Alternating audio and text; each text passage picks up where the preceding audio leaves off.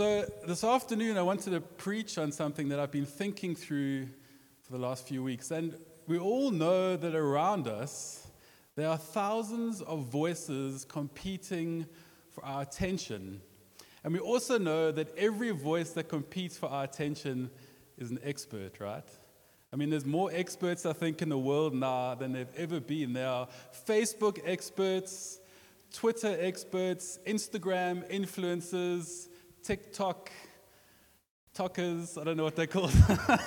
I'm showing my age now. And they all want our attention. There are so many voices vying for our attention. In fact, I was thinking through this whole thing of when the pandemic started, and then the vaccine came. And suddenly it became impossible to actually research either way. I remember going online trying to research I didn't really have any thoughts on the vaccine. I was like, should I, shouldn't I don't know. And you went online and there were 100 people on each side swearing that they were right. And we all know, I literally got analysis paralysis where I was like, I don't even know anymore. I just shut it all down. I was like, I can't because I just don't know. Because everyone presented facts. Okay, everyone had the facts and poor little me was trying to figure it all out. So I just actually closed Facebook and said I can't do it anymore. And as Christians, we also have voices that are competing for our attention. And specifically, I think for us, there's two major or main voices that compete for our attention. Namely, Jesus and the devil. Interesting.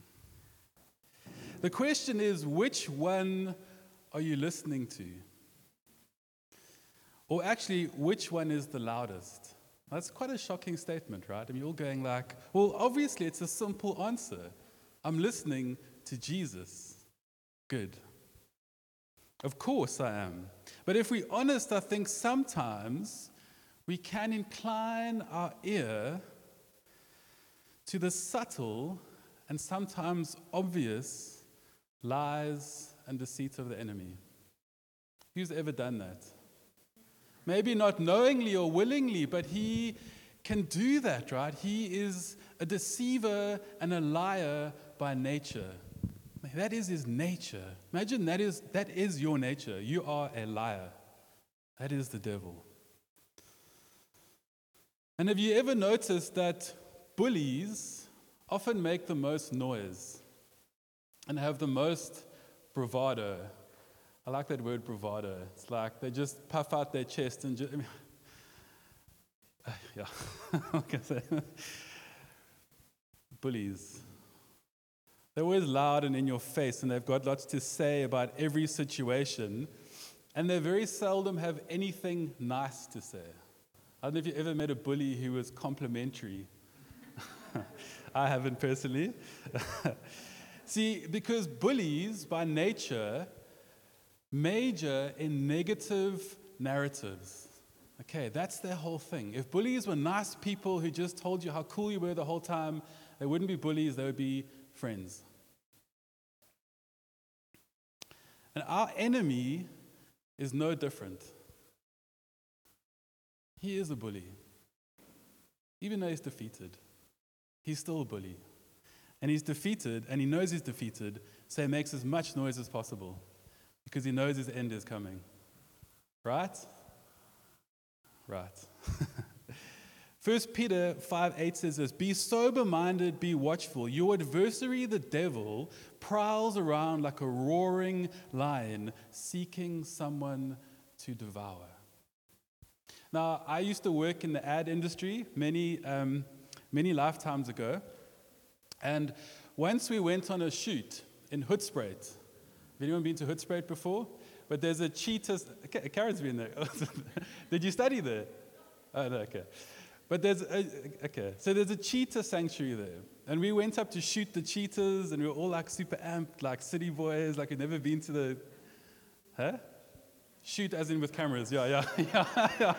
We weren't going hunting. We were going to make a movie about the rehabilitated cheetahs. Phew, okay, I almost got in trouble there. So we were going to make a movie about these cheetahs, and it was incredible. We were kind of hanging out with them, and they were quite tame, and cheetahs they're quite like unassuming animals. They're quite shy, they run really fast, but they're quite mellow, they're quite chilled. Actually, the one guy at one point was lying down next to the cheetah getting a photograph.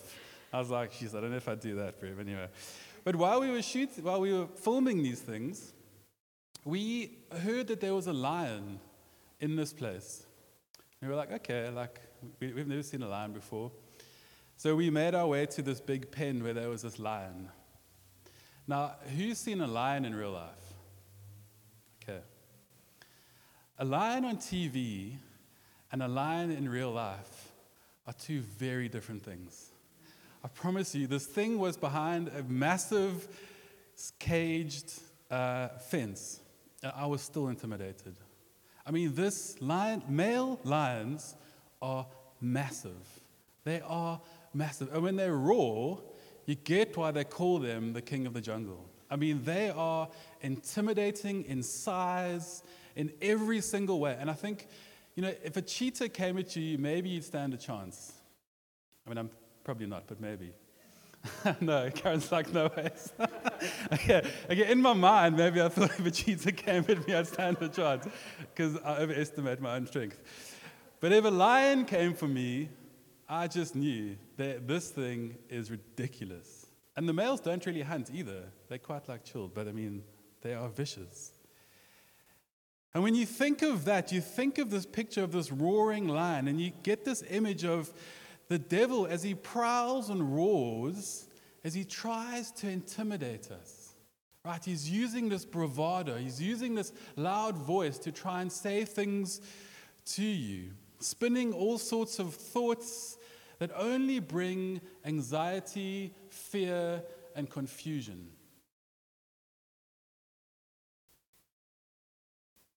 In fact, in Revelation 12:10, it says this, "And I heard a voice in heaven saying, 'Now the salvation and the power and the kingdom of our God and the authority of his Christ has come. For the accuser of our brothers has been thrown down, who accuses them day and night before our God.'" Satan is the accuser of the brethren before God. He roars and he accuses us before God daily. And he says things like this: "Your sin is too great. How could God love you? You are a failure and your business will fail. And you're not good enough." You see, he knows our weaknesses and our insecurities, and he loves to point them out and highlight them to us. And day and night, he loves to, this is how wicked he is. He loves to remind us of our failures.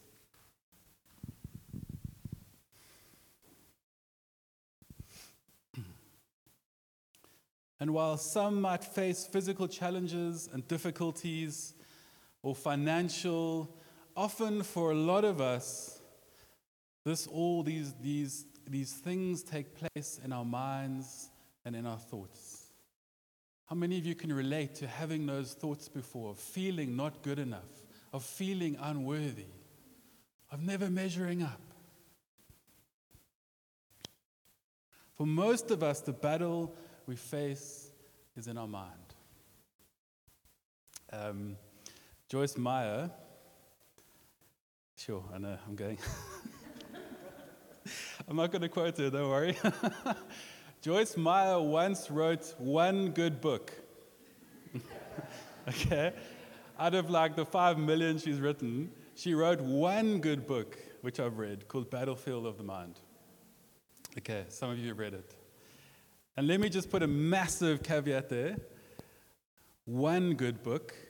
I don't recommend that you read Joyce Meyer's stuff. It's just a personal opinion. The battlefield of the mind. You see, our thoughts are so powerful. And a lot of it plays out here because our thoughts inevitably affect our emotions. And negative thoughts mean negative emotions. And how many of us know that we are run often on our emotions? We don't like to admit it, but we are. Depending how you woke up in the morning and how you feel is generally how your day is going to go. And if you wake up like Rosie every morning quite grumpy, then Rosie hates getting up in the morning. I mean, honestly, sometimes I look at her, I'm like, oh, you okay? Like, you look very distressed. She's like mumbling words and not really making sense. She physically can't speak, yeah. And the enemy loves this combination of negative thoughts and negative emotions. And if he can get you doubting, fearing, depressed, disengaged, and anxious, then he wins.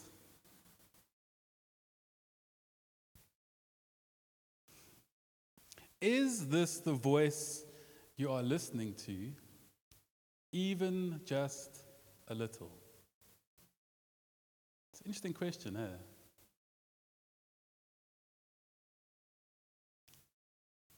Because as much as the devil roars, accuses, and spreads misinformation, there is a voice that us believers are called to prioritize. Let me just give you a clue. It's not the devil's voice. The voice we are called to prioritize is gentle, loving, positive, corrective, yes, and kind, and it's the voice of the Good Shepherd. John 10:27 says this, Jesus answered them, I told you, and you did not believe. The works that I do in my Father's name bear witness about me. But you do not believe because you are not among my sheep. My sheep hear my voice, and I know them, and they follow me. I give them eternal life, and they will never perish, and no one will snatch them out of my hand. My Father who has given them to me is greater than all, and no one is able to snatch them out of the Father's hand. I and the Father are one. It's a very powerful piece of scripture. And that simple statement, my sheep hear my voice, is packed with really profound and deep Christian doctrine. It expresses a personal intimacy between the shepherd and the sheep. You know, back in ancient days, or I'm sure it's still like this today, I haven't met many shepherds, but you still see them, right? When you go into the Eastern Cape, you see kind of the cows along the road, and then there's a shepherd behind them with the stick, the crook.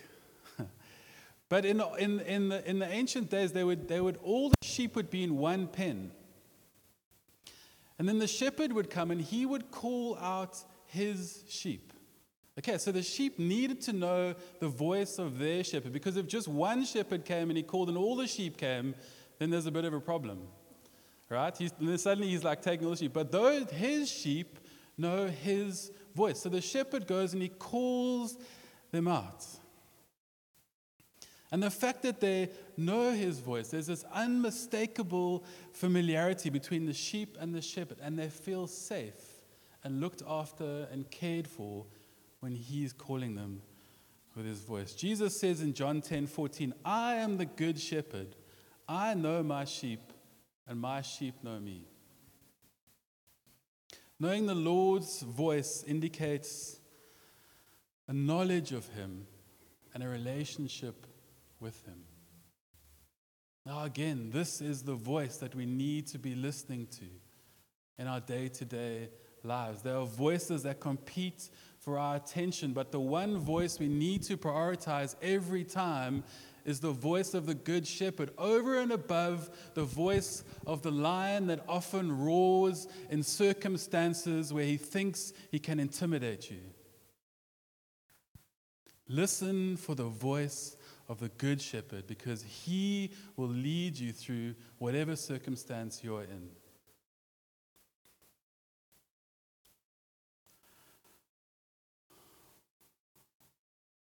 This thing of my sheep hear my voice also highlights the call of Jesus that brings believers into abundant life. His voice, his words, his encouragement bring us into a place of abundant life. In fact, John 10:10 says that the enemy comes to steal, kill, and destroy. Right? Doesn't that sound like the voice of someone we've just spoken about? Our enemy, kill, steal, and destroy. But Jesus says he comes to give us life and life in abundance. He calls us by name and he knows us by name. Each and every one of us who are his children. And not only that, but when the enemy, and as I was saying before, when the enemy accuses us before God day and night, which it says in Revelation 12, right? While he does that, we have Jesus who intercedes for us day and night at the right hand of the Father. Hebrews 7:25 says, therefore, he is able also to save forever those who draw near to God through him, since he always lives to make intercession for them. Think about that. As you're sitting here today in church on a Sunday afternoon, Jesus is sitting at the right hand of the Father and interceding for each one of you individually. And he is able to save you to the utmost. That should be encouraging. I hope it's encouraging. Because as much as the devil comes and intimidates you and accuses you, Jesus comes and encourages and intercedes for you. This is the voice of the good shepherd. Do you know his voice? And do you listen and seek out his voice? Because there's two voices competing for our attention, two narratives. One is life and the other is death. I remember when I was a kid, I'm showing my age now, when we used to have radios. You still get radios, right? That you that sounds stupid. Do you get radios that you tune? You do? Okay, cool. I don't know. We used to have radios. I used to go to my friend's house, Gavin to Blanche. And we'd sit in his computer room, and he had an old radio, and we used to shift it to shortwave. Did you guys ever do that?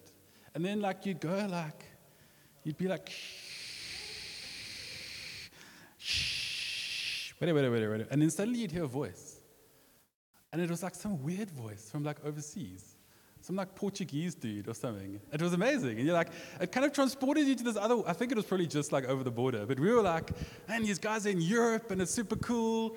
It's probably some guy sitting in Mozambique speaking Portuguese. But we were amped, right? We were trying to find these voices. A lot of the time you could hardly hear anything. It was just really bad and just terrible reception. But it's this picture of whose voice are we tuning into? More often than not. And I'm honestly preaching to myself, because I can often tune into the voice that is negative and not good for me and not positive, because it feeds something inside of me. And I have to consciously go, I'm not going to tune into that. I'm going to find what God is saying in this situation. Because often we can just go there because sometimes it's quite familiar. Feel sorry for yourself. Yes. I'm just going to go sit in the corner and feel sorry for myself because life sucks. I'm not more than a conqueror. Jesus doesn't love me today. What voice am I tuning into there? Not Jesus. I'm finding some other voice, and there's always an enemy who's roaring. He always wants to get into my head and tell me this stuff. I've got to tune back every time with my mind and with my thoughts and get back to what does God say about this situation? What does the good shepherd say about this situation? This day doesn't suck. God has created me. I'm a son of the Most High God. He lives inside of me. Therefore, I can celebrate. He died on the cross for my sins. His blood has washed away all of my sins. I'm forgiven. Today is a good day. I'm not going to feel sorry for myself because there's nothing to feel sorry for. Actually, If I'm a new creation in Christ, the old has gone.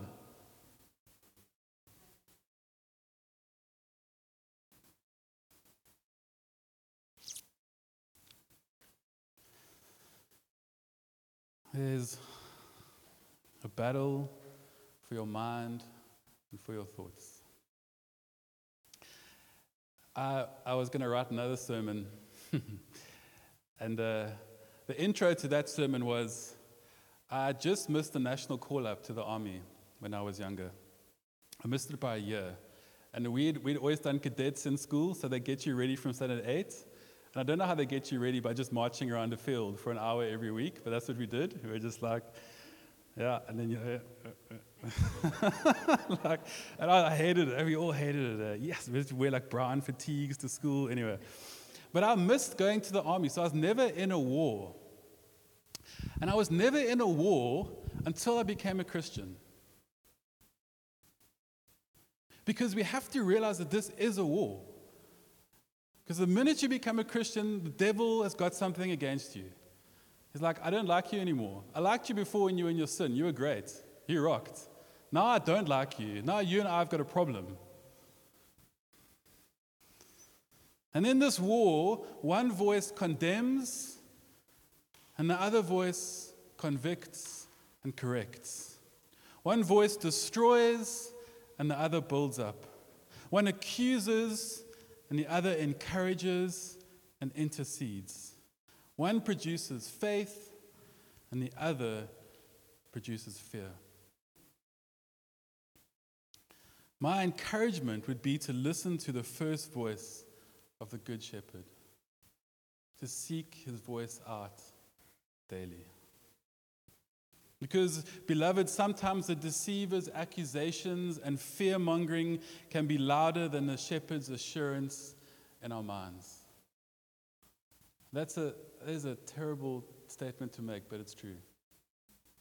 I think we can all actually attest to that. And this is something that we have to and we need to battle if we're going to walk in any semblance of freedom in our Christian walk. So if the voices come, and that sounds a bit weird, okay, not the voices. If you're hearing voices, come speak to me afterwards, we can pray for you. But if the voice comes, and it will, how do we resist? And we are told to take every thought captive. Right, 2 Corinthians 10, 4-6. The weapons of our warfare, and I've just told us, we are in a war, are not weapons of the world. Instead, they have divine power to demolish strongholds. We tear down arguments and every presumption set up against the knowledge of God. And we take captive every thought to make it obedient to Christ. We take every thought and make it obedient to Christ. Or James 4:7, submit yourselves then to God, resist the devil, and he will flee from you. So what does that look like when you feel like you're being overwhelmed by these things that are coming at you? You just go, this is not who I am. In fact, in Ephesians 6, where it says, put on the full armor of God, and then what does it say? Put on the full armor of God, it tells you what it is, and then it says, run headlong into battle. Does it say that? No. Stand. And once you've done everything, stand.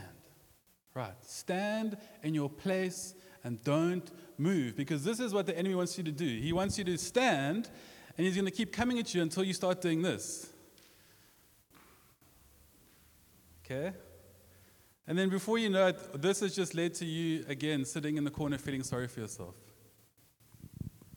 And I'm not condemning anyone, please. Okay, please, hear me. I'm not saying we all have days like this, but I'm trying to encourage you and give you the weapons and equip you and how to not get into that place. When you feel like things are overwhelming you, so stand on the Word of God. Stand what He has given you and move forward in what Christ has for you. I just wrote here, spiritual warfare is real. Do we know that? It is real. It really, really is. Ephesians 6:11 says this, put on the full armor of God so that you can make your stand against the devil's schemes. Interesting word, that, schemes. It's not like he's going, put on full armor so you can take your stand against the devil's really obvious, plain to see things that he's going to bring against you. Right? Because Andrew always says this: if the devil comes at you dressed like the devil with horns and a big fork and a big tail, and he goes, ha, it's me, the devil, you're going to be like, dude, it's you. It's very obvious. Like, I'm not going to do what you tell me to do, right? But he doesn't. He comes with schemes. He thinks through these things. For our struggle is not against flesh and blood, but against the rulers, against the authorities, against the powers of this world's darkness, against the spiritual forces of evil in the heavenly realms. And then in verse 17 it says, and take the helmet of salvation and the sword of the Spirit, which is the word of God. That is how we overcome these things. By putting on the full armor of God, using the sword of the Spirit, which is the word, and standing.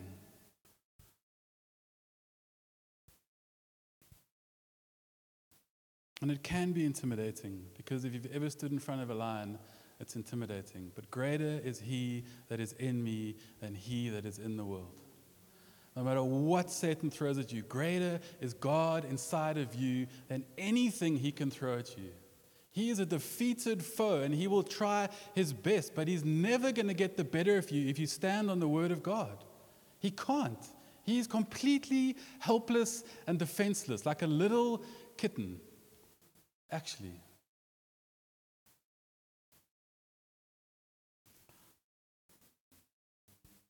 So, my encouragement this week: find scripture that speaks to your situation and meditate on it.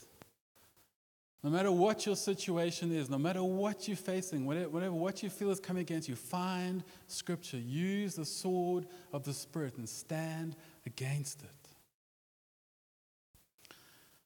The word of his voice. Learn his voice. And again, I ask that question: do we know his voice? It's important that we know the voice of our shepherd. Because when we need him in times of danger, we need to know his voice so we can appeal to that and run to him.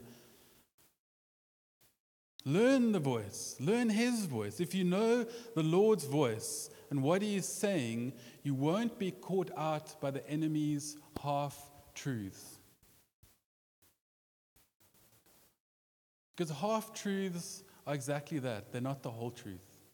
Think of Satan and Jesus. When Jesus was being tempted, Satan used scripture. He twisted scripture and half-used scripture to try and get the better of Jesus. He says this, and Jesus says, no, it is written. And Jesus brings the correction, right? Choose to respond in faith to a situation and listen to the Good Shepherd. His voice will produce faith and not fear. And lastly, sometimes we need to choose and exercise faith. That can also be hard, because sometimes choosing to exercise faith is a bit like a discipline. Choosing to believe, to listen to the good report of the Good Shepherd can become a bit of an exercise in discipline. Of going, no matter what my thoughts are and how bad I feel, I'm going to choose by faith to believe what Scripture says about this situation. And that can be hard. It really can be. And that's why it's a discipline. And that's why it takes time. And that's why it takes a little bit of us learning his voice, knowing his voice, staying close to him all the time. So when he speaks, we know his voice. When any other voice comes, we know it's not his voice. Because Satan is a deceiver. He will try to deceive you with a whole bunch of voices. That's why we need to learn the voice of God. Know it intimately. And the only way you get to know the voice of God is if you spend time with him. And if you're reading his word and knowing what it says. Does that make sense? Good. There are 1,000 voices competing for our attention. And in the spiritual realm, I've spoken about 2. And these 2 can have a major impact on us, depending on who we choose to listen to.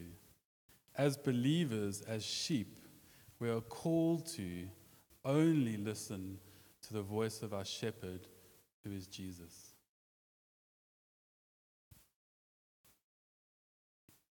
And sometimes in our situations, we need to get people around us who can remind us what the voice of Jesus actually is.